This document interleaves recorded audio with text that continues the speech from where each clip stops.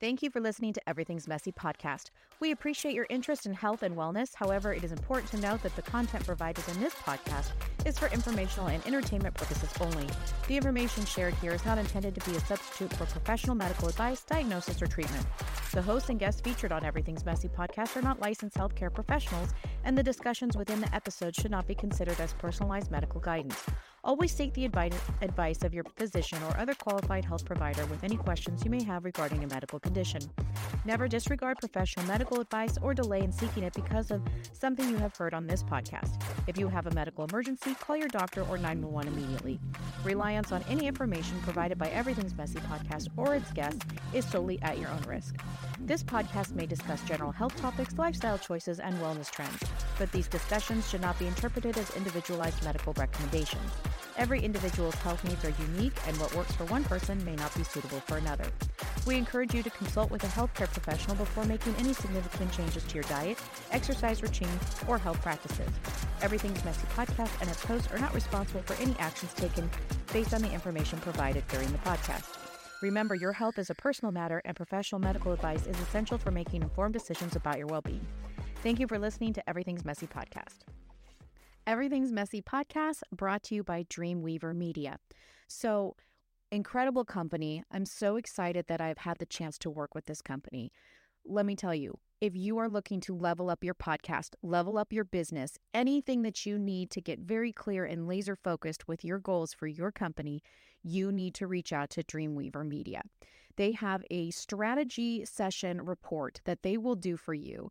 And what that will do is you will discover your dream audience persona, define your business's why, craft a brand identity that speaks directly to your target audience, identify your marketing goals, and create a custom plan and receive a detailed visual shoot plan that brings everything to life.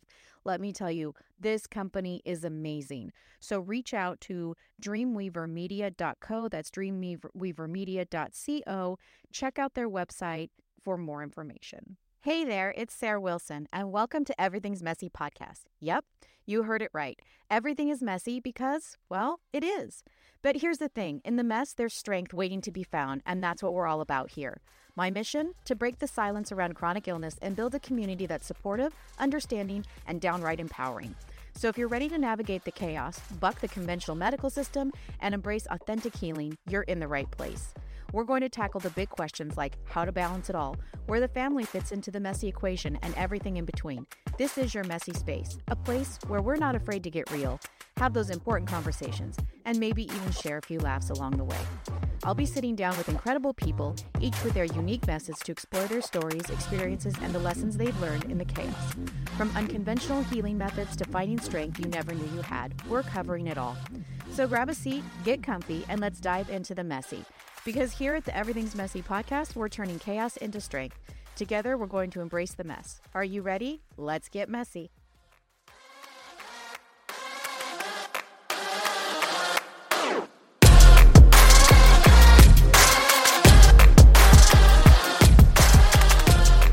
Hey, this is Everything's Messy podcast. I am your host, Sarah Wilson. We are back today with part 2 of the interview with Mike Strausbaugh. I hope you have enjoyed him as much as I have. And without further ado, let's get into part 2. All right, so we are back for part 2 with my guest, Mike Strausbaugh. We left off talking about being in the hospital more than you were at home in 2006. So why don't you pick us up from there? Okay.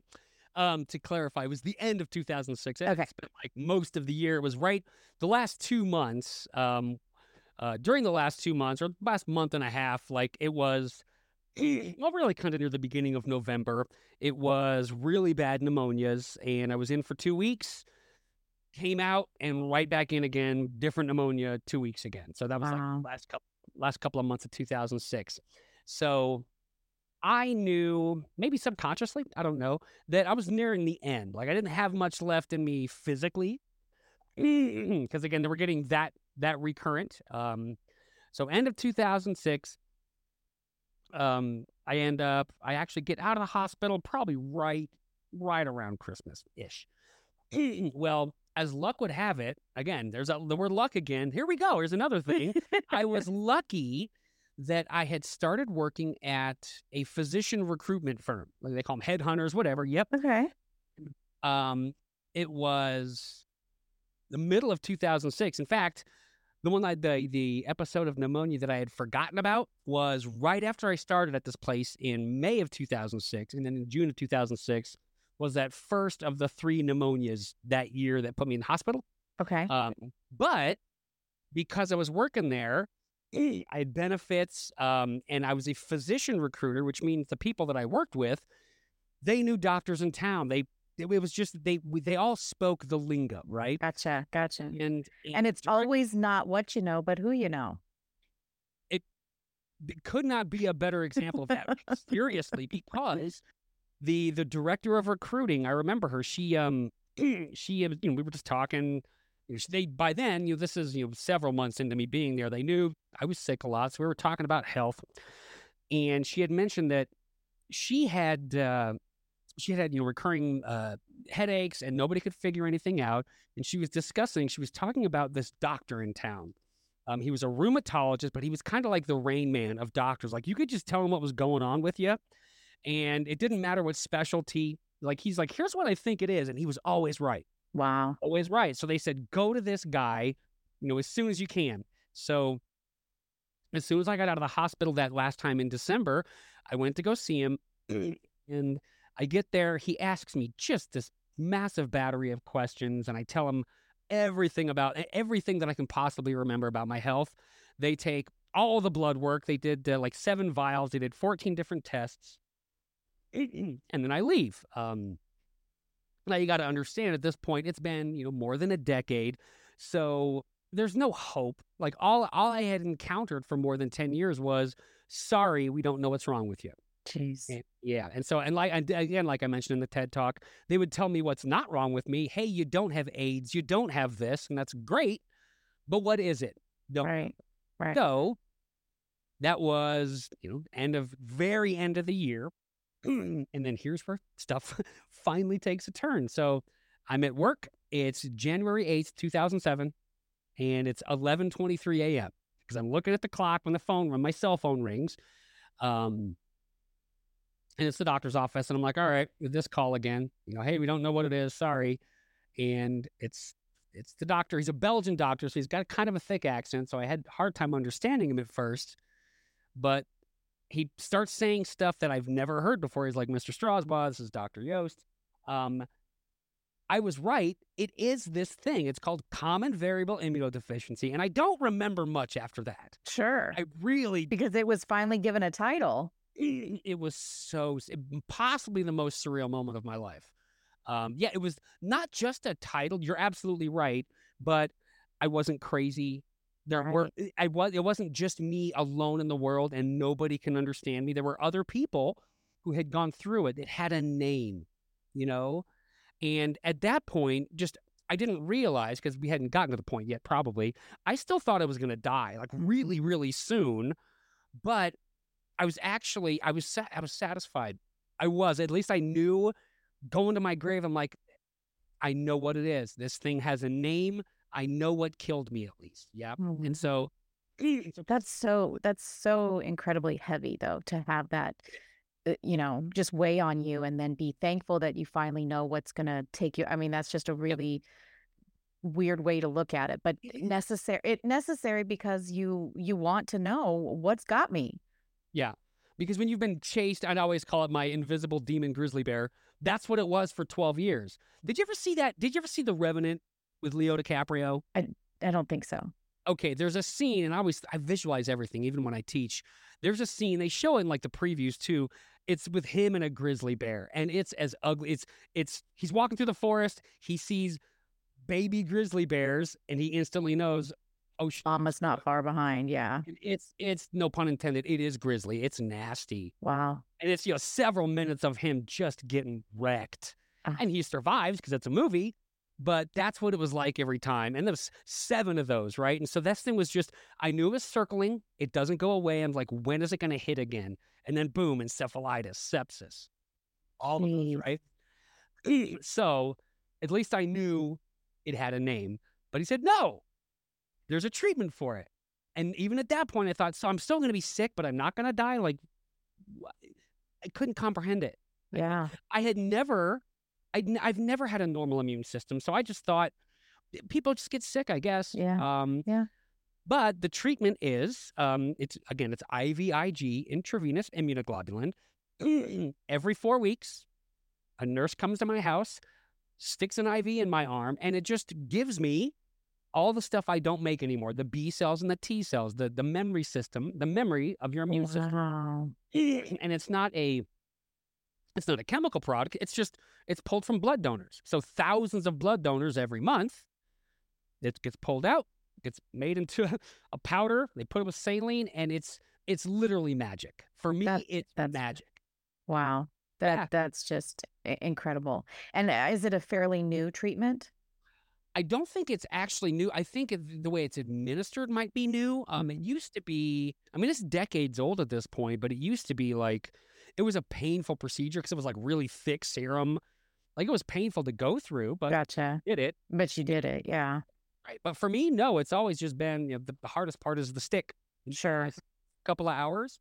I call it my oil change. A couple of hours every month, and then I'm good for 4 weeks, and I'm a normal person, which is weird because I have a better immune system than I ever had. Wow. Yeah. So since my immune system is like the definition of it's, a herd immune system, like when COVID finally got herd immunity, mine is literally my immune system is literally a combination of thousands of donors every month. So I get everybody's. Sure.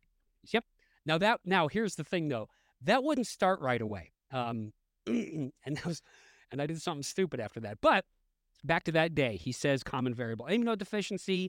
Here's the treatment. Not focused on the common part. I'm sure that. Exactly. Right. Well, he says it's rare. It's 1 in 50,000. I wonder who named it common. Well, no, yeah, I know, right? It's kind of ironic. I don't remember. I was told this once. I just don't remember like why. Because that's the first thing I thought. I'm like, yeah, this ain't that damn common. Yeah. But it has to do with the disease itself. But he talks about that. He talks about the treatment. And, I'm trying to process it, certainly. But then I'm trying to think of things in my life that maybe I get back or whatever. So the first thing I asked about was my ear. I said, will that come back? And he said, no, I mean, that's a done deal. But by that point, I'd gotten used to it. That happened in 98. This is 2007. You get used to it. Okay. But... And kind of and I didn't expect it because, again, I'm not used to hearing positive news. Then I ask him about, like, well, what about my tendonitis? Am I going to be able to use my hands normal? Can I play guitar? And I think he's going to say no, but he's like, well. And then he explained to me about the micro tears and how they weren't healing, but now with my treatments, they should heal and my hands should be normal. Wow. Whew, I'm about to cry right now. Because it was just, my goodness. He said, you should be able to do it again. And, I hadn't actively played in a decade, right? So, and I've learned how to play the guitar many times. When I had encephalitis, I relearned everything. Wow. Yep. So I thought, I'm going to be able to do it again. And just double check. It's like, you should be able to do that. You should be able to play guitar again if that's what you want. And so, I'm no pun intended, but music to your ears. Music to my ears. Music to my ear. Yeah, to your ears. And then, I'm trying to take this all in and trying to make sense of it. And then at the end of the call, he just asked me, he said, this is your brand new life, Mr. Strausbaugh. What are you going to do? What are you going to do with this brand new life? Wow. Say goodbye. And I'm not sure if I don't think I saw him ever again because he referred me to an immunologist at that point because it wasn't even his specialty. And he nailed it. Wow. Yep. And so that was January 8th, 2007. And actually he did tell me this about the treatment. He said, well, with a treatment like this, it's very expensive. It's insurance. They're going to put you through the process. It's going to be a month, 2 months, who knows how long before it gets approved. And I said, okay. He said, just, be smart. Don't do anything stupid. And so I did. I didn't feel that stupid. For my job, we traveled quite a bit, to travel out to hospitals and, sell our services. And I flew out to Oregon, and that was a bad mistake because even before I got off the plane, I started to get a tickle in my throat right there. And even by the time we checked into the hotel, I had a sore throat, Hmm. and it just got bad fast. And so, long story, pain. Some of the again, we talked about the morphine. Sure. I could have used some then because that was Oh, because it started to swell. My throat was just so nasty, inflamed, and swollen. Every time I ate, like I would take several sips of water for every bite. Like it was a long month. And I went through that for about a month as it just got bigger and bigger. Like the lymph node, the lymph node on my neck, it started to expand and get super infected. Obviously, I went to like my primary care doc and they gave me antibiotics, but those didn't, certainly by that point in my life, antibiotics. I was gonna say you probably had an immunity built up to the antibiotics that it wasn't. You had to be on something harsher and harsher each time. But then you run out. And I actually thought that was the case. I think, and I might be misremembering, but I actually think that it's not the actual antibiotic you get immune to. I don't want to speak out of turn. I'm not sure. But it's still, I mean, maybe you do, maybe you don't. But the fact is, you still need an immune system. The antibiotics just help. So on their own, nah, they can't do it. Again, it's like putting out a fire with a squirt gun. You can't do that, right? Right. So, I'm sleeping in my chair at night because I can't lay down because it starts to choke me because it's really swollen. It's incredibly swollen. And I remembered it was my second appointment with my new immunologist who, as luck would have it, was 2 hours away. I lived right in the middle of Missouri near Columbia, and in St. Louis, which is 2 hours away, happened to be like a world expert on my disease. Again, luck, right? So I get to his office and I check in and I'm waiting. And before I went up, because that's a couple hours drive, some just told me, bring some stuff with me in case I don't come home tonight, like clothes, in case I have to go to the hospital. I don't know why I thought that. Brought some clothes, brought a backpack with some books, brought a guitar. And again, I couldn't play, but I could move my fingers on the guitar, just move them. Couldn't play, but I could move them, at least feel the guitar in my hands. So I get up to his office and I'm sitting there waiting, and he comes into the exam room and he sees me and he goes, "All right, go to the hospital right now. I'm going to call ahead. We're going to get you into the ER. We're going to get you a room right away. Just tell them who you are. They're going to get you in there. We'll do your appointment in the emergency room." So I thought, well, that's cool.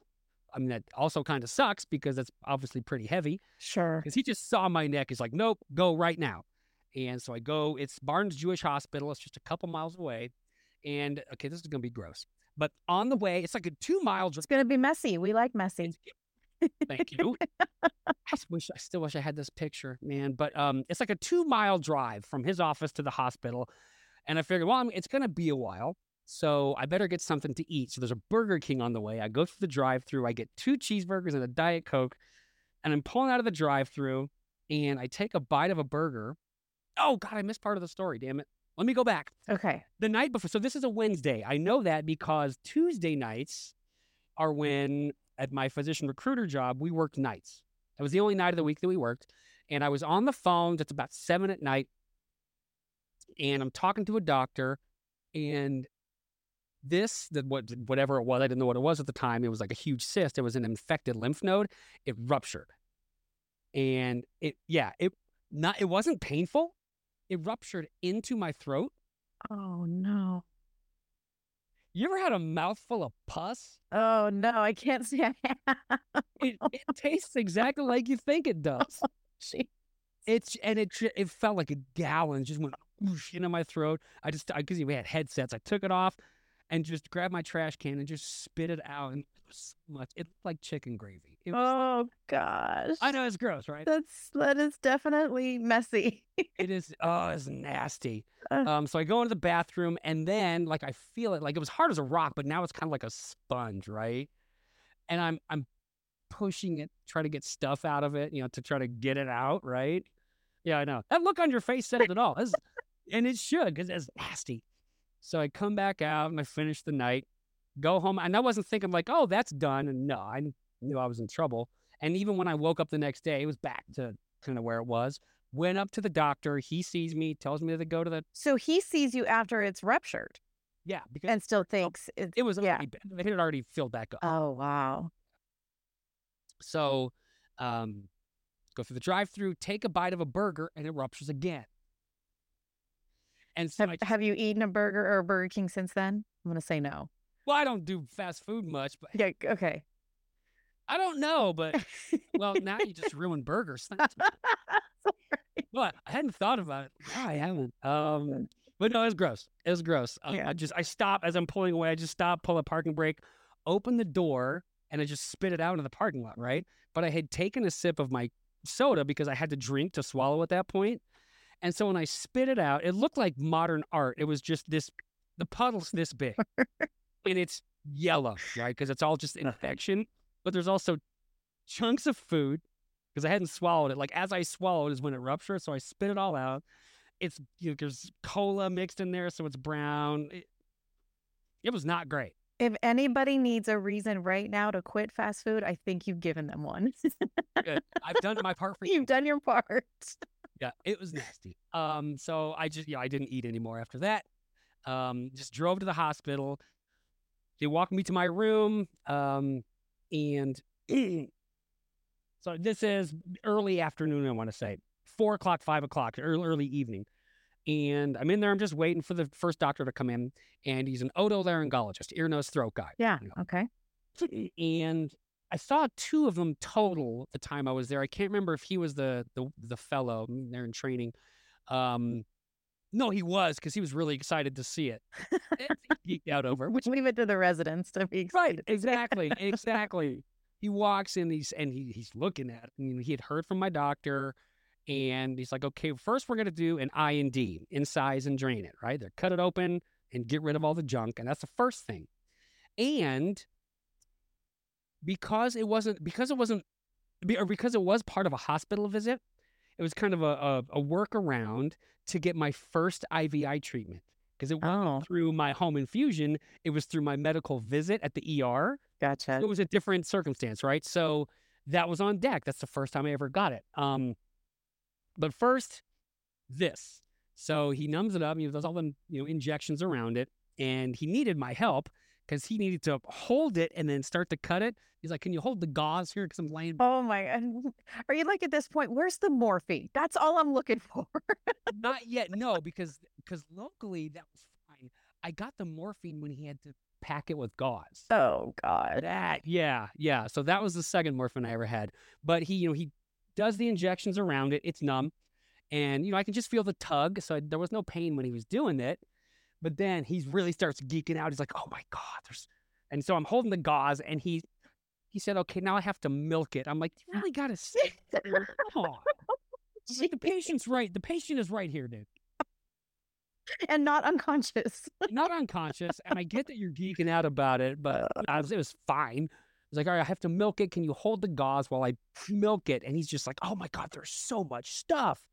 And I'm like, dude, I spit out a bunch of it because it ruptured on the way over here. I was like, there was way more than that. And he's like, "That's not possible." And I said, "What do you mean that's not possible?" He's like, he said, "It can't rupture into your throat." I'm like, "It did." Well, something did. I was like, "Yeah, it did, man. It really did." And I don't think he bought it until he cleaned it out. And then he started to clean it out with water. He's cleaning it out. And I was like, "It's going through into my throat." And he's like, "No, it's not." And I started spitting out water. And he's like, "Oh my God, I didn't know that could happen." Okay. So a hole in my throat, like going all the way through. How the hell did I live through this? I have no idea. And so he cleaned. But it's like we talked about earlier. You didn't have a choice. You have to just, you keep going, right? I mean, what else are you going to do? And I didn't, again, it's not like a Disney movie. I'm strong and I'm going to be brave. Break into song. You're fighting the grizzly bear. Like, it's going to kill me, but I'm not going to go down without a fight. Exactly. So then he cleans it out, and then he's got to pack it. And he said, "This is going to hurt." So that's when I got morphine. And it helped. I mean, it helped a lot. He packed it. There's like a little tongue sticking out so they can pull it out and change it every day. Oh, jeez. So he does that, and then they do my first IVIG treatment. And that's kind of where the memory of that day ends. And then they get me up. Thanks to the morphine. Yes. Exactly. They do my first treatment. They wheel me up. Here's my bed in med surge, just, my regular hospital bed. And, I was there for weeks. So at that point, the days kind of blend together. But the next day, I do remember the next day because the different otolaryngologist comes in to remove the packing and repack it. And he pulls it out. He just pulls it out like it's hurt. And he's like, all right, we're just going to give you some local anesthetics and put it back in. And I said, hold up, Chief. Dude, yesterday gave me morphine and it really helped. And he's like, no, I don't think it's going to do the job. This will be fine. Don't Famous trust last the doctor all the time, kids. Sometimes they don't know what they're talking about. Yeah. He finished it, but I told him, I was like, you try to do that tomorrow, I'll punch you in the face. I was Good like, for you. next time, you're using morphine or you're not doing it. Good for you. But man, that hurt. That hurt. Yep. And he did use morphine the next day. Way better. Yeah. Those are the specific memories I've got. And then, like, my parents, they flew out. I think Dad was in Europe somewhere. He comes back to the States. He flies to St. Louis. Mom drives from Ohio. And, they're there with me. And just some night later, it's late at night. So many of my hospital memories, I actually kind of like this. So many of my hospital memories have to do with the light coming in the window, like what it looks like outside when certain things happen. The June pneumonia, I remember the morning light coming in, and like a gift basket for my coworkers because I just started working there. And I thought, that's really sweet of them. They don't even know me yet, and they got me this gift basket. So a lot of them are predicated upon like the light coming in. Mm-hmm. I remember there are lights from the parking lot, and it's late at night. And my body just starts shaking and shaking. And I'm on all the IV. Vancomycin, I don't know if you know about that. That is the Cadillac of intravenous antibiotics. Yeah, I was going to say, isn't that up there with Cipro? Like, that's a pretty strong... Oh, no. Cipro is a pill. I mean... yes, but I think that's one of the strongest antibiotics you can take. I'm not sure. I mean, you might be right, but I know vancomycin is, or it certainly was at the time. And I'm constantly on it. And maybe it wasn't just that, but they were, cycling through antibiotics, most likely. I don't remember specifics, but I do remember vancomycin. I've had it several times. That's what I was on. And even with my treatment, my IVIG, like I was already way past the point of that really like fixing everything. But without it, again, lucky I went to the doctor, lucky I went to the hospital, lucky that was part of my medical treatment that day versus home infusion. Without it, I'm dead within a day or two, clearly, because within a day or two is when this starts to happen. I had gone septic. I had sepsis. I was starting to go into organ failure. And so the body starts shaking, and they're monitoring me, obviously. And memories, very few but very specific memories because I was out of it. My blood pressure was tanking. I've gotten low with blood pressure before, 60/30. Like, I thought you're supposed to be dead at that point. Oh, wow. That is very low. That's like you're on a ship and you're trying to make sense of anything and it's rocking back and forth. That was the June pneumonia, actually. This is basically the same. And I just remember this starts happening and shaking, my whole body. My right knee starts to hurt for some reason. And then suddenly I'm surrounded by white coats. And they're all just moving very briskly and with great purpose. They're all doing stuff. Mr. Strausbaugh, we're going to take you to intensive care. And so I just remember them saying that. And then I remember being in like the whitest room I've ever seen. I just remember that. And it's in the basement. The ICU is in the basement, and it's quarantine, right? Because I'm special case, and they're doing all their stuff and they're acting very fast. And I remember them saying, Mr. Strausbaugh, you're going to feel some pressure. And that was when they inserted the central line. Yeah, then the central line in your neck? Or where did it go? Yep. Just, okay. Yep. I wasn't aware of anything. They just jam it. And, because the port's big, it goes right to your heart right there. Circulates through your bloodstream faster. So I remember that. And it's kind of the last thing I remember for that point. I do remember that for 3 days, though, my feet were elevated above my head. So the blood would pool because my blood pressure was low. and I was, on the verge of organ failure for 3 days. The standard supine position they put you in to make all the blood try to go back down. Yep. To your organs. Yep, exactly. So I remember that. And I remember, the bank of machines. It's on my right. I can see it. The door is in front of me on the left. It's like a sliding door, maybe. It's airtight, though. Mm-hmm. And it's weird. It was like being in a capsule in outer space. I mean, like one of the biggest hospitals in a major American metro. Talk about the sound of silence. You hear the silence in the room, and it's profound. I was going to say, you went to a lot of trouble to get a private room. Right? Nothing but the best for Mama Boy. Give me the best medicines, all the best IVIG. And I remember like the lights. I don't remember if it was actually beeping, but I remember the lights moving, and I was making music to the rhythm of the lights in my head. Because 3 days, that's the longest 3 days. Because I think I compare it to like a 3-day weekend in Cabo versus 3 days in intensive care. This is when you get Einstein's theory of relativity, that time is relative. Yeah. Well, because you're basically in isolation. Like you're just watching time pass, which goes very slow. And you're just, you don't feel great. No. And you're on the brink of organ failure. And, once every however many hours, someone in white would come in. Hey, how are you doing? And then, yeah, kind of standard whatever response. Bring me some green Jello, please. Oh my God, I didn't even think about that. I don't know what I ate or if I ate or I had to have eaten. But that was 3 days of ICU. Made it out of the ICU. And after that, it was a slow road, but I slowly got better. I was probably in for another week. And then getting out of the hospital, going down to my car. And there's that bag of fucking hamburgers.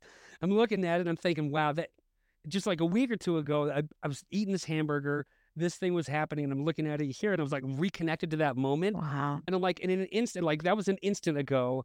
But between that hamburger and right now was like this episode in the hospital. It was just, I don't even know how to describe it. I just remember it hitting like that. But then probably felt like a lifetime ago. You'd probably felt like you lived a lifetime in 2 weeks time. Yeah. Yeah. A really tough lifetime in those, 2 weeks or whatever it was. But I remember pulling out of the parking garage, and it was a bright, sunny day. 9:30 in the morning, I want to say.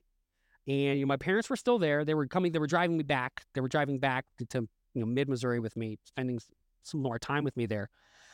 And I just remember on the way home, they were in their car. She rented a car, and I was driving my car back, and we went to IHOP on the way back, and it was the best breakfast I ever had. Mm-hmm. Yeah. What did you have? I had pancakes, sausage, eggs, orange juice, coffee. And I sat in the eastern booth facing west where they were sitting. The sun's coming in here. And I just remember staring at my food and just thinking and eating it and not being in pain. Because for the previous month and a half, taking a bite, oh my God, just getting stabbed in the neck every time you took a bite. Just eating food, Sarah. Just like, this is basic survival. This is what it feels like to be able to eat and not think, all right, I got to swallow this bite of food. All right, gear up for it. God, that hurts. Now you got to take another bite. Every day, 3 times a day. Yeah. Talk about just having that relief of just, you could actually sit there and enjoy your pancake, or you could enjoy like just that amount of just being focused on, wow, I can do this now and it doesn't hurt. It is, as you might imagine, like so many things. Like and I get why you're asking, but it's like, so how can you describe it? How can you describe something like that and really to give it effect or impact, I should say. I remember staring at my food though, and just my first thought was, shit, I can do this. But then, right away going, wait, no, I can do this. It's just regular food. I can eat the regular food. I can do this. Yeah. And it's not going to hurt. And I'm not in the hospital. This isn't hospital food. I don't have to worry about this. The doctor's not going to come in after this. I don't have to get this thing packed again. That hurt every day. I mean, yeah. they're jamming shit into your neck. So it hurt every day, but I'm like, it's no more. There was one follow-up visit, I think with a doctor in town, where they actually took it out for the last time. Because I remember this, and I've got the picture somewhere around here. We went home, we drove home, and my sisters actually both came out. Well, one lived in Utah and one's from Colorado. They all came out after this, and it was one of the last times we were maybe not one of the last times we were ever together, but this is 2007. We got a family picture done. It's just at the Walmart in mid-Missouri. So, I mean, the picture quality's not great, but that doesn't matter. And I'm wearing a black turtleneck, and turtlenecks are not my jam, but I'm wearing it because there's a hole and a little tab of gauze sticking out, so I had to cover it up. Sure. Yep, and I remember that family picture, and they were there for a while. And because of that, like my medical treatments started 4 weeks after that. Yeah, I would think the insurance would have a hard time denying that to you. Right. Yeah. Yep. And so that was it. That was when healing here, just the process. I was a clean slate at that point. So that was February, at the end of February when that happens. And then after that, for I don't know how long, but for a while, I didn't really think about much. I mean, I thought about, getting back to music, but at first I just what's it like to go somewhere and not worried about getting sick? Or go out to check the mailbox and not worry about the sniffle that I have when I come inside. And not being in pain. Not worrying about being in pain. Yeah. Not knowing that it's coming. Because there's worrying about it, but then it's not even worrying about it. You know it's coming. Mm. You're just sitting there, you're bracing for it. And that had stopped. I was done. So for a while, I just lived. Sat in a chair. Didn't worry about sleeping on my back because the pain of this thing would choke me off, or getting a cold. It's just a cold. Mm-hmm. Not trying to kill me like the common cold is actually trying to do. So that was pretty cool, but it wasn't long before I started to because I was slowly getting my fingers used to playing a little more. And again, you're going to have that knee-jerk reaction. You don't want to just I'm going to go with it and play. Right. It was a slow process, just testing the waters. But sure enough, no tendonitis, no nothing. So as luck would have it, the running theme here, because I lived in a little town called Mexico, Missouri, and which was 45 minutes from Columbia, which is a college town. It doesn't matter where you are. If it's a college town, it's a college town. Right. So I started to take lessons with, he was one of the faculty at Mizzou, at MU, but he was a classical guitar player, and I got back into classical through him. And that's all I was thinking about at the time. But I couldn't stop thinking about it. After I started taking lessons, it's all I wanted to do was play and reconnect, right? So I started to thinking about... Well, because you had been without it for so long. Exactly. And to take lessons was great. One, he ended up moving away, but two, I thought, lessons are great, but that's just me taking lessons. I want everything I can possibly do to get it all back, but then just do more with it than I ever dreamed I could do, even if I hadn't been sick. And Mizzou, the University of Missouri, it has master's programs in music. They didn't have a guitar program, and actually they don't have one anymore, but they didn't have a guitar program. I was thinking about driving to Kansas City to do a guitar program, but that's 2 hours away. I'm glad I didn't. But at Mizzou, they had music composition, and they have all these other things for master's programs. And I thought, many years before, I was thinking it would be cool for me to get my master's degree in music because I love academia. I just love it. Like I think I said yesterday, I love everything about school. And in grad school, all you're taking is music specific stuff. I'm like, how is that not a dream come true for me in my life right now? There's an opportunity. Again, in my TED talk about I talk about Charlie and the Chocolate Factory. Yeah. That's what it was like. Getting that golden ticket. Yep. I'm like, I got the diagnosis. I've got these treatments. I want to do music. And there's a state college with a music program, graduate program, 45 minutes away. Mm. And so in June of 2008, just a year and a half after getting diagnosed, I took one summer class. I'm looking You get the textbook for it right here. Um, it was a harmonic analysis is what it's called, just analyzing music. And I took one class, and like even from the first day, I'm like, that's it. I'm going full time as soon as I can. And that was June of 2008. So for a year, I just did prerequisites because obviously I had lots to do just to get started in the actual program. Paid for it all out of pocket, and then 4 years of actual program work at Mizzou. Wow. And so, and it's really cool because they didn't have a guitar program, but I don't want to beat a dead horse with the as luck would have it thing, but they were talking to the gentleman who would end up being my guitar professor. They had been talking to him about starting a program, but it was kind of a catch-22. They were interested in starting a program, but they didn't have any applicants. Nobody had applied that played guitar. So I was like, well, we can't pay you to do this if there's no students. Kind of a catch-22, rock and a hard place.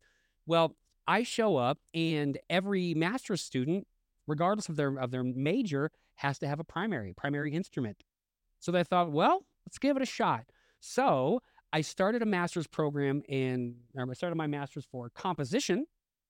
So, and that's probably my favorite one if I had to pick one, because I didn't just get to study Mozart and Beethoven and Bach and all the guys that I loved, but I learned how to write symphonies, string quartets, Wow. all the chamber music. Yep, I'm looking at my symphonic score right there on the wall. I learned how to do that.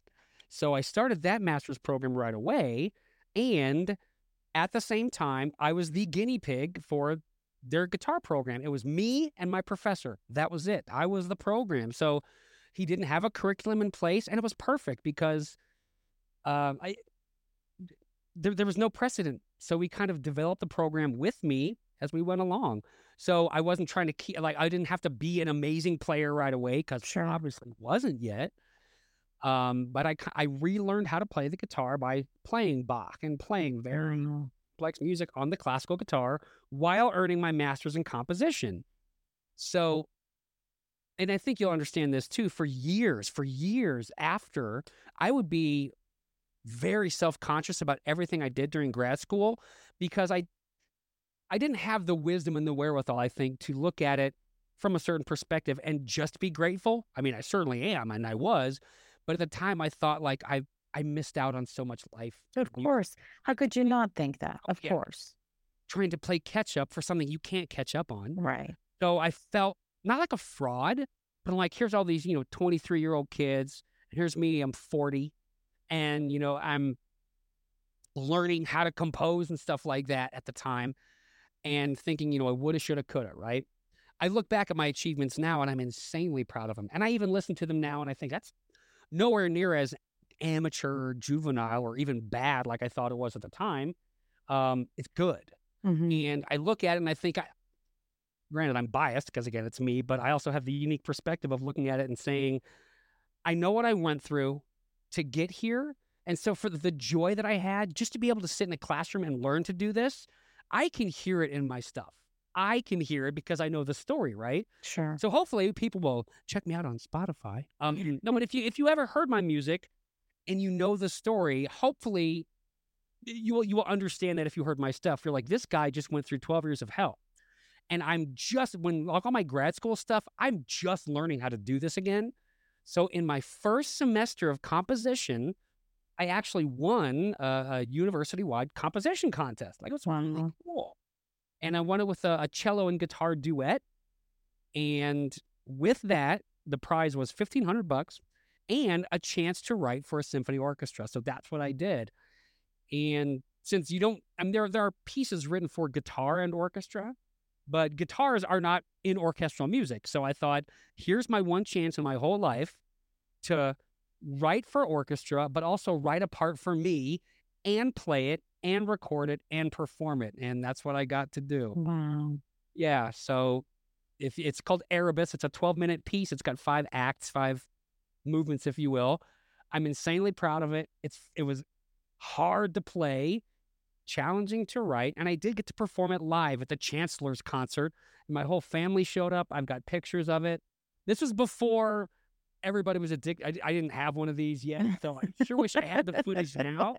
But I got it here. I've got the memories. And so grad school was, 5 years of memories like that. So being self-conscious during the time about a lot of it, but still being able to get a master's in jazz. I was the first one for that program too, me and another student. So I got to be guinea pigs for a lot. And just 5 years of experiences. I mean, like, my resume is great. 3 master's degrees, cool, but I didn't do it for anybody but me. Well, and it sounds like Yeah. it sounds like that perhaps what you went through pushed you to maybe, I don't want to say overachieve, but go after maybe Oh, all of the things that you couldn't do or you didn't think you'd be able to do. right. So now you were like, not wasting any more time. I'm going to go after this. This is what we're doing. Get out of my way. Yep. And And I didn't, it wasn't that kind of like, I don't think it was that mindset. Like, objectively, I look at it and I think, yes, that's what I was doing. But I was just, again, just the word gratitude. I mean, it's yeah, true, but like, it's kind of like thoughts and prayers or condolences. It's like, it's just a phrase people use. But if you understand gratitude, if you understand what it means to have lived a life of death for 12 years, and you're like, I can't believe I'm alive, let alone in a situation where for 5 years, I just get to swim in an ocean of music at the highest academic levels. It was 5 years in a chocolate factory. It really, really was. And so I was just, I wasn't thinking, I got to do it. I got to do it. I just couldn't wait to wake up every day yeah. before work. And then there's that. I was working full time and I was a teaching assistant. I was working, and I mean, with my TA position and my full time job, that's 50 hours a week. Yeah, that's Just that. And that's without full time school and having a guitar in my hand. So just every second of every day. But it was easily the best time of my life, even though I went through a horrible divorce. She kicked me out. I was homeless for about 5-6 weeks. Easy. No problem. to say easy compared to what you had gone through, I'm sure. Because I can deal with not having a home. I can find a couch. It's not going to kill me. I got food. You've been in that situation. It wasn't going to kill you. Yeah, I know. I've dealt with worse. Yeah. So I finished up in May 2013 and moved home to Colorado. Actually, in my commencement ceremony, I missed it because I was doing as much music as I could. I took a Christmas gig with a small church in town, and it was like a Christmas Eve gig, so nobody could do it. And they found me through Mizzou, and I was exuberant. I was happy to do it. I did the job. I did the gig really, really well.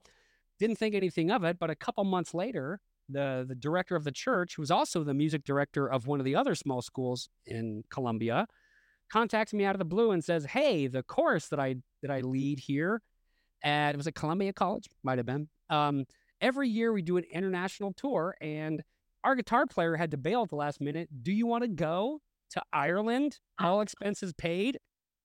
Yeah. Schedule. Yeah, I do. Yeah, And he's like, okay, here's the premise. It's the Catholic Mass, but the music is bluegrass. And I'm like, Ooh. yes, I will. Do you play bluegrass? Yes, I do. I don't play bluegrass. But you were going to learn. It's like, for those 10 days in Ireland, I play bluegrass. And it was 10 days in Ireland playing this. And then every other day, the choir would have a day off to rest their voices. So me and the band, it was like a bluegrass band, we would go to little Irish pubs and just play. Wow. People buy us drinks. I mean, are you pinching yourself at this Yeah. point? Yeah. Yes. And what I had to play, it was hard. And I didn't really have the chops for it. The irony of going to grad school like I did, like I didn't get like really good. I got functional because I was so busy. I got just good enough to get the job did. And Wow. so like it was hard. Like I flubbed a lot of notes, didn't care. You were faking it till you made it, and you I did, did. man. Look at it doing. So yeah, Right. that came back, wrapped up the final big band tune that I had written, and that was the end of my time at grad school. And then 2 months after that, I moved back home to Colorado. Wow. Yep. Just unbelievably messy and poignant and powerful. I can't even, I don't want to say I'm out of words because that's just not me, but it's a little bit out of words. And it's funny, I went for years, like even after I moved back in 2013, I didn't know what to do Yeah. because, I'd gotten diagnosed just hung around not being sick for a while, knew I wanted to go to school for music just for me. I had a job that had benefits. You got to have benefits when you got CVID. So I thought, I just want to do this. I'll keep my full-time job. I didn't care. I was like alive, and I did music for me. It's all I did it for. Even if I never wrote another symphonic piece or never did another whatever, I just did it for me. All the knowledge is here. And you were able to. You could pick up your guitar. You were able to do it. Yeah. Yep. And it's funny. I mean, now 10 years, almost 11 years after the fact, I haven't been back to school since. And you know what? I want to. I'm infinitely better in every way, even though I'm not in school, like as a composer, arranger, improviser, theorist, historian, all of it. My chops they're great. They're really good. Not just because my resume says so, but because when you have the experiences I had, anything I can do with music, it sticks in a way that isn't normal, I don't think. My relationship with music is my relationship with life and death and loss and profound joy and getting stuff back. It's all one thing. So if there's anything music related, like right now I've got my webcam propped up on a stack of music scores this big. Just to hold these scores in my hand, I can page through them and I can hear them and I know what's going on. Just for me, like my chops are great at this point. It's your messy rhythm. It really is. It is. I'm the muse for this. It's everything that makes me me. Maybe not everything, but like, 'cause my spirit is still me, but my soul is musical. But for years, we only live our own life, right? I can't live anybody else's life. So I looked at everything I went through, and I get back to Colorado. I didn't know what to do. I thought, well, do I want to teach college? So I thought about maybe teaching college, but realized that's not for me because I didn't want to get like a doctoral degree and then have to move away to the middle of Illinois to teach at a little community college because jobs are scarce. And I didn't want to leave home. I had been dreaming about coming home for a decade. And so I did. I came back to Colorado and just didn't go to doctoral school. So I thought, well, I want to teach though. And so that's when I started teaching again, like full time.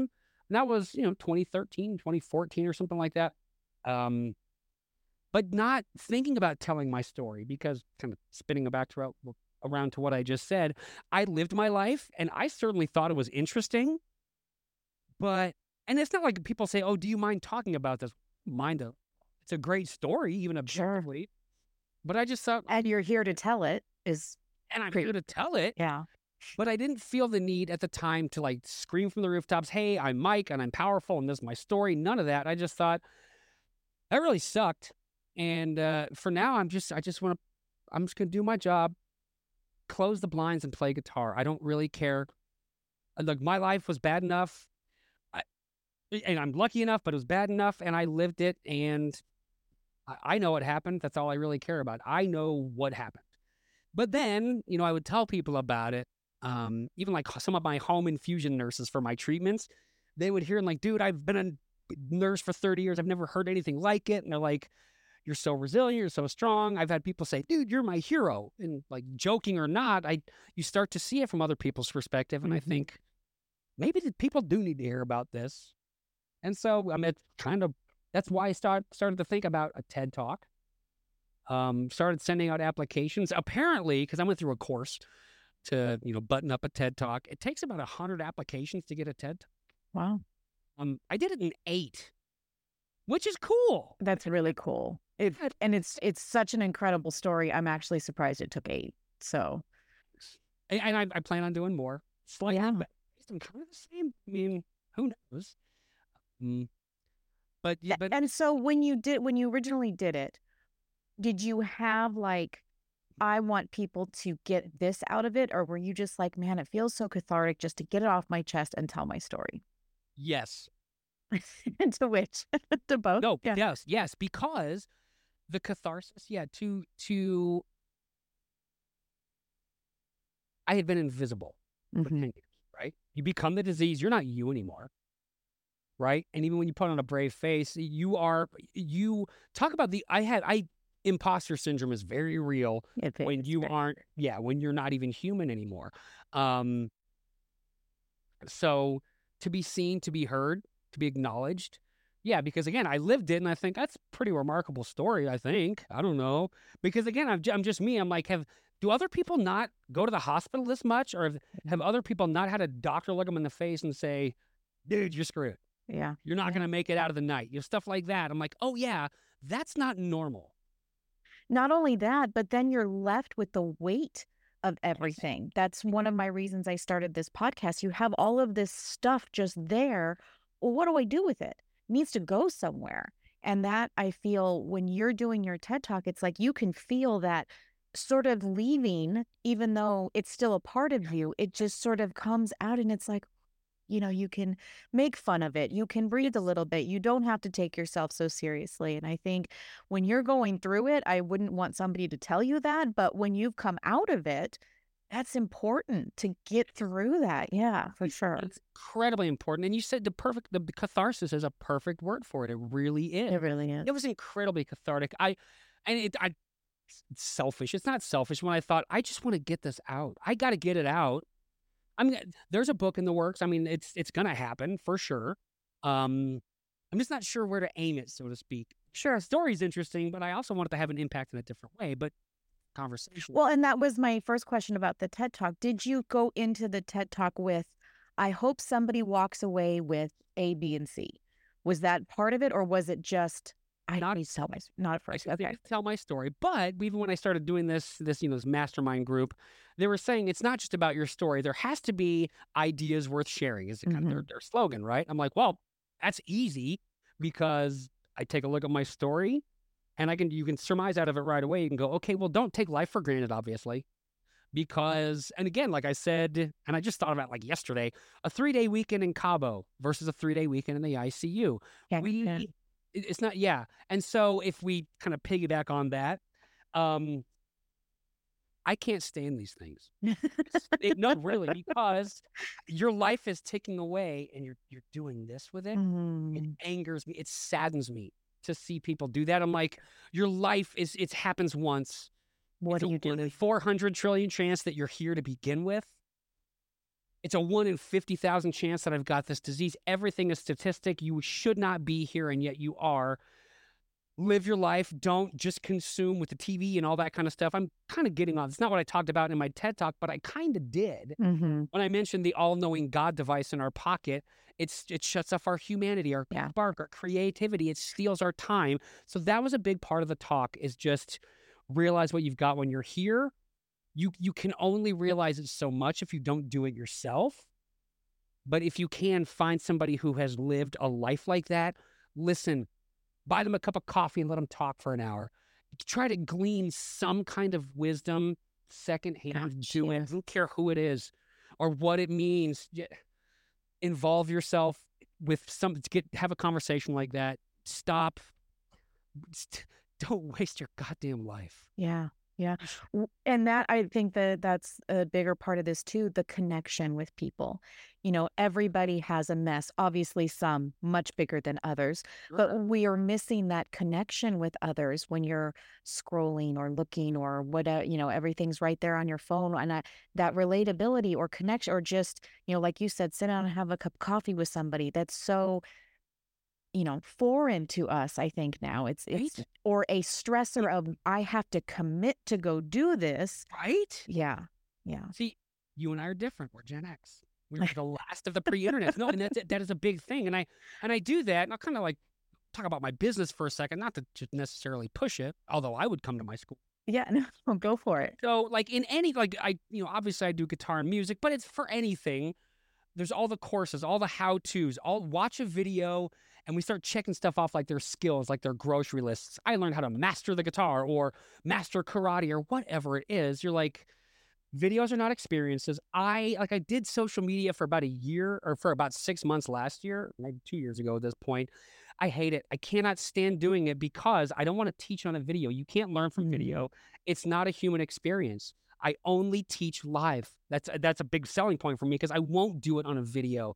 I think it's insulting to humans I won't do that to music. Music is more important than to sell like a commodity. I was going to say that's probably really huge, especially in your kind of business, because you're probably not getting that income that maybe you could do if you were having, buy my DVDs or videos or whatever, and you're wanting to have that personal in-person connection. Yes. Yep. And now, granted, I unfortunately, I'll never do in person again for obvious reasons. Sure. But the only time that I like a screen is when I'm talking with you or anybody. Like seriously, Right. on Zoom. Right. This is the only time I want to stare at a screen or a lens. I'll do ads if I need to, etc. But I don't want to do it. I want to get off of this thing. This is the real world. Yeah. None of this is fake. It's all real.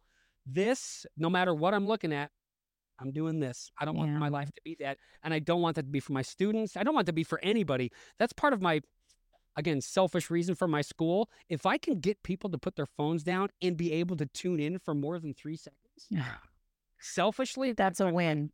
That's a win. and I'm like, that alone is the price of admission. Like seriously, because I'm reconnecting people with their humanity. And I know I am because I've had students with me for 8 years and they love it. They wouldn't leave for anything. So that's such a powerful message. Yeah. I thank you. I think so. And that really does tie into my TED Talk because life is this is really life. It's really happening. The phone is not. It's not. No. And that's to be a slave to it is really, we think we have all these cool gadgets and this and that, but it's not. And there are some positives to it, I can see, of course, but not in the way like we were talking about yesterday, where you were home and you just figured it out. You just figured out how to do it, or it didn't get done. There was no, how do I? Yeah, it was, let me sit out on the floor and pour it out all on the floor and let me see if I can do it. Spend an hour focused, not going, how do I? Yes. Yeah. Right? Like right. joke about it, like, oh, my attention span. Yeah, it's not funny. It isn't funny. I don't like where it's going. Luckily, I didn't grow up with that. And I think I said it yesterday, too. If you and I were kids today, we would do the same thing. It's not, well, yes. No, of course. we're just fortunate. Yeah. I really do think that. Yeah. Wow. So powerful, Mike. Just absolutely powerful. So what would you leave with the messy audience? What would you leave them with today? Going through your journey like we have, going through the ups and downs and the twists and turns, and my gosh, there were a lot of twists and turns. What would you leave the messy audience today? Kind of hard to put a blanket statement on that one. Part of it is what we just talked about, quite honestly. Sure. Just and really, cell phones, computers, call it what you will. Embrace your humanity versus alternate reality. Embrace the real one. That's a big part of it, quite honestly. But in terms of like the messiness of nature, we have reached a point, certainly in the United States and quote unquote civilized countries. You know what I mean? Those of us who are fortunate enough to not have to find water or whatever. We only know what we know. So we grow up in the society and we think, man, this is really hard that I have to pay my taxes. My taxes are $5,000 more than I thought. I get it. I don't want to pay taxes and it sucks and you get mad. I'm not saying don't pretend like you're not human. Of course not, because it's disingenuous, right? Sure. It really is. It's not, you're going to be pissy about it. And so any advice to not worry about it, it's going to seem less than sincere. But small stuff is small stuff. But either way, when people say embrace the suck, when you're in it, you don't embrace it. You're like, this sucks, but it's worth it. No, it just, when you're not in the suck, appreciate when you're not. Sure. When you're in it, I don't know if I have advice for that. Like the messiness, it's like kind of like we started yesterday with. It's like you find out if you're resilient. That's okay. We've covered a lot. I will say from just the outsider looking in, I will say I can see your strength through the mess was the music for you. And I feel like that helped you sort of not embrace it, because we don't like that term, but just sort of helped you have that perspective that you're kind of sharing now of don't waste it. There's so much better things to do with it. And even when you were sitting with your mess and maybe not embracing it, but you were sitting with it, there was something there for you that was like, I'm not done. I'm not done with my story. I'm not done with my mess. I'm not done here. I'm going to keep going because, like we said, there's no choice. And so, and now with this, and I talk about it, I know it sounds cliche, but you sort of given this second chance. Okay, so second chance. Your first chance shouldn't have happened. Like again, 400 trillion to one, right? Your Right. first chance is your second chance. We're not supposed to get any chances. If you treat your first chance like your second chance, I guess that's a good something you put on a T-shirt. There you go. Like really, if, if you lose something and you get it back, you weren't supposed to get it back. You were Yeah. lucky to have it in the first place. I lost my soul for 12 years, right? And so the only thing that connected me to music for the 24 to 36, man, that's a pivotal time in any human being's life, right? That's huge. And it was stolen, right? So what my connection to music at that time was one of loss and just memories. Like I remember writing and playing and being in a band and just the memories as painful as they were. Because it's not like I didn't ever look at it and think, oh, that was great, because you lament their loss. It never goes away. And you feel like shit all the time. Yeah. So, I mean, and I'll be honest, a lot of times I wasn't thinking about music. I was just thinking, this sucks. I hope it stops soon. But in the moments when I wasn't in pain or sick or whatever, it's always here. And you're just remembering a life before. Mm. And like, I didn't think it was going to come back. I thought I was done. Well, and so you're almost mourning the Oh, life no, I yeah. did. Absolutely. I absolutely mourned it from basically 98 until 2007. Yep. Even though I taught kids, like I taught kids at a music school or at a music store, it's the local music store. It's not the same because I couldn't do it. Did it suck to watch people go, I don't want to practice? I'm like, Yeah. what I would give to be able to do this for 5 minutes. And I Yeah, think, but circling back to what you were, it's more. But can you not take it for granted? I mean, Right. again, it Right. sounds and actually my students kind of appreciate this too. Sometimes, like I've been called a drill instructor. I'm like, thank you. And I think you probably, especially in the world of social media, where you have to sugarcoat a lot. I mean, you can't speak your mind in a lot of ways because somebody's going to get offended. I'm like, well, maybe you should get offended because if you're offended by words, obviously that's on you. I'm not offending you. You're getting offended. But if you got to hear the truth sometimes. Mm-hmm. And the truth is ugly. It is messy. There you go. It is painful. The truth, it does not give a shit what you think. It does not care if it's fair. Everything is fair. And so sometimes I sound really cold, and it's because, well, it's a very cold universe. It doesn't care. If you're fortunate, that's lucky. If you live a life where you've never had to anything or go have an autoimmune disease or have a heart attack at 42, 43, type 1 diabetes and needles in your stomach, it's like you're so lucky. You're very, very lucky. Again, I'm getting kind of speechless, but it's why people think sometimes it's like a bit of an asshole sometimes. I'm like, well, no, I just wake up. I'm telling the truth. I'm telling the truth. The messy truth. Messy truth. And I don't want to coddle people. It's kind of like with my students or with like my teaching philosophy. I don't show anybody. I don't give them nothing. I'm like, work for it. Right. Practice your stuff, dude. Nobody cares. Work harder. Nobody cares. Nobody cares if you can play the guitar or do this. Big motto in our household. Yeah. Nobody cares. Work hard. And also I say this all the time, choose your hard. Choose your hard, because life is hard no matter what. So choose which one is it going to be. You do have to do whatever the hard work is, even if the first step is when they say that's the hardest step, is it? Because every day is going to be hard. Yeah. Welcome to life, right? Yeah. You've got to earn it and choose your hard. Learning an instrument, it should be. If anything worth doing should be hard. Exactly. Then everybody's doing it. Everybody's doing it, and you don't care. Nobody cares about tying a shoe. Why? Because it's easy and everybody can do it, right? But when people say, oh, you're a great musician or athlete, I would give anything to be able to do that. No, you say that, but I bet you wouldn't. Would you give up all the time, and would you bust your ass?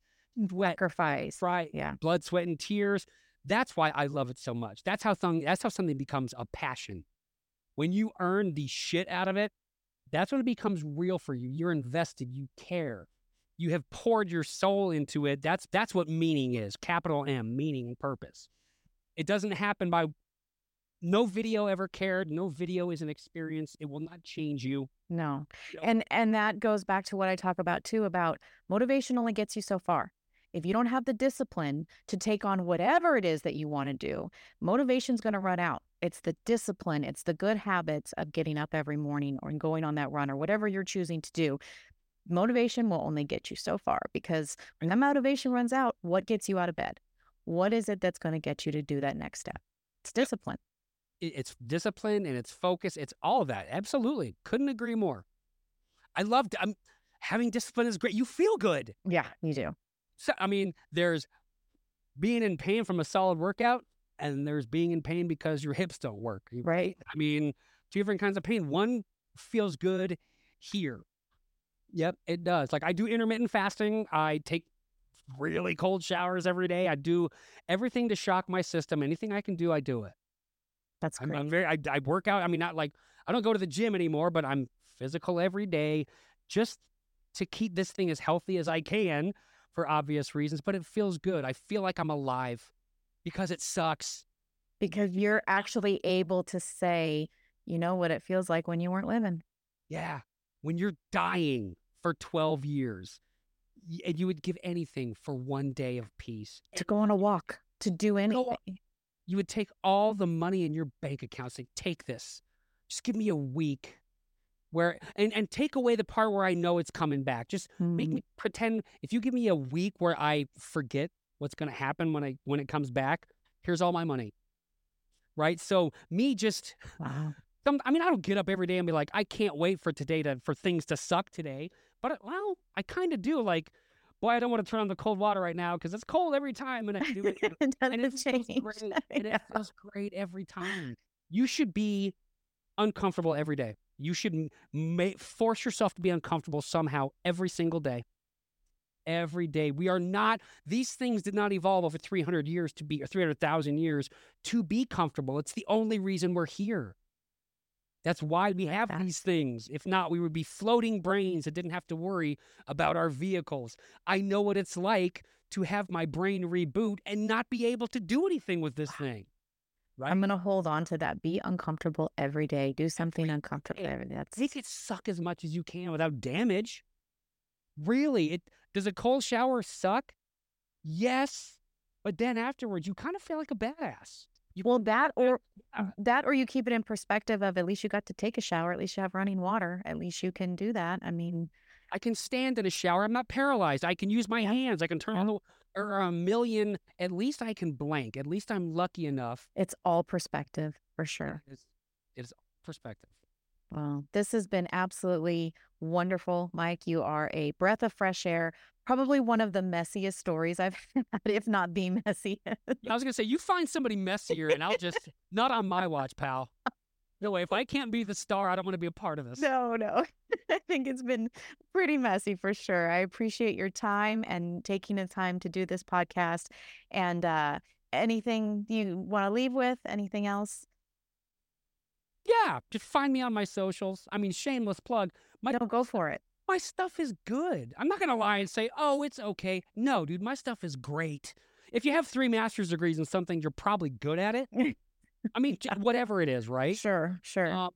Yeah, music is art, but art isn't just about feeling. There's skill, there's craft, there's compositional prowess, there's technical stuff, and there's a lot to be said for inspiration. And my inspiration for music, it comes from a wellspring that few people have had the opportunity to tap into, and that is my life. So check me out on. But if you watch my videos, a lot of them are funny. They're good. My stuff's on Spotify. It's all live. It's all stuff from grad school. It's not polished. It's real human beings performing in a concert hall or a classroom. It's very real.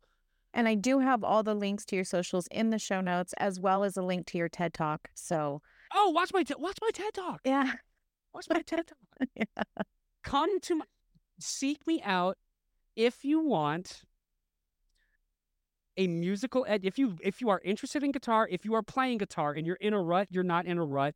You're having an existential crisis because it doesn't mean anything. That's why you're not getting any better. And I mean, you might want to get better at something. Again, for me, it's just guitar. But if you haven't done the work, if you've been shown, not taught, you don't know what you're doing, that means you don't care fundamentally what you're doing because you don't know what you're doing. Get a good teacher. get a really good teacher. I'm developing my website now. My school is going to be running very soon. Strausbaugh Guitar and Music Academy. And guitar is my instrument, so I say guitarists, but that's my crowd. Look me up. It's exclusive, man. I mean that because 200 people per class, and I'm teaching 3 classes at this point. So Wow. once I hit it, nobody can. That's it. That's what I'm selling. An experience, which is the way stuff used to be. You used to go to school and go to classes, right?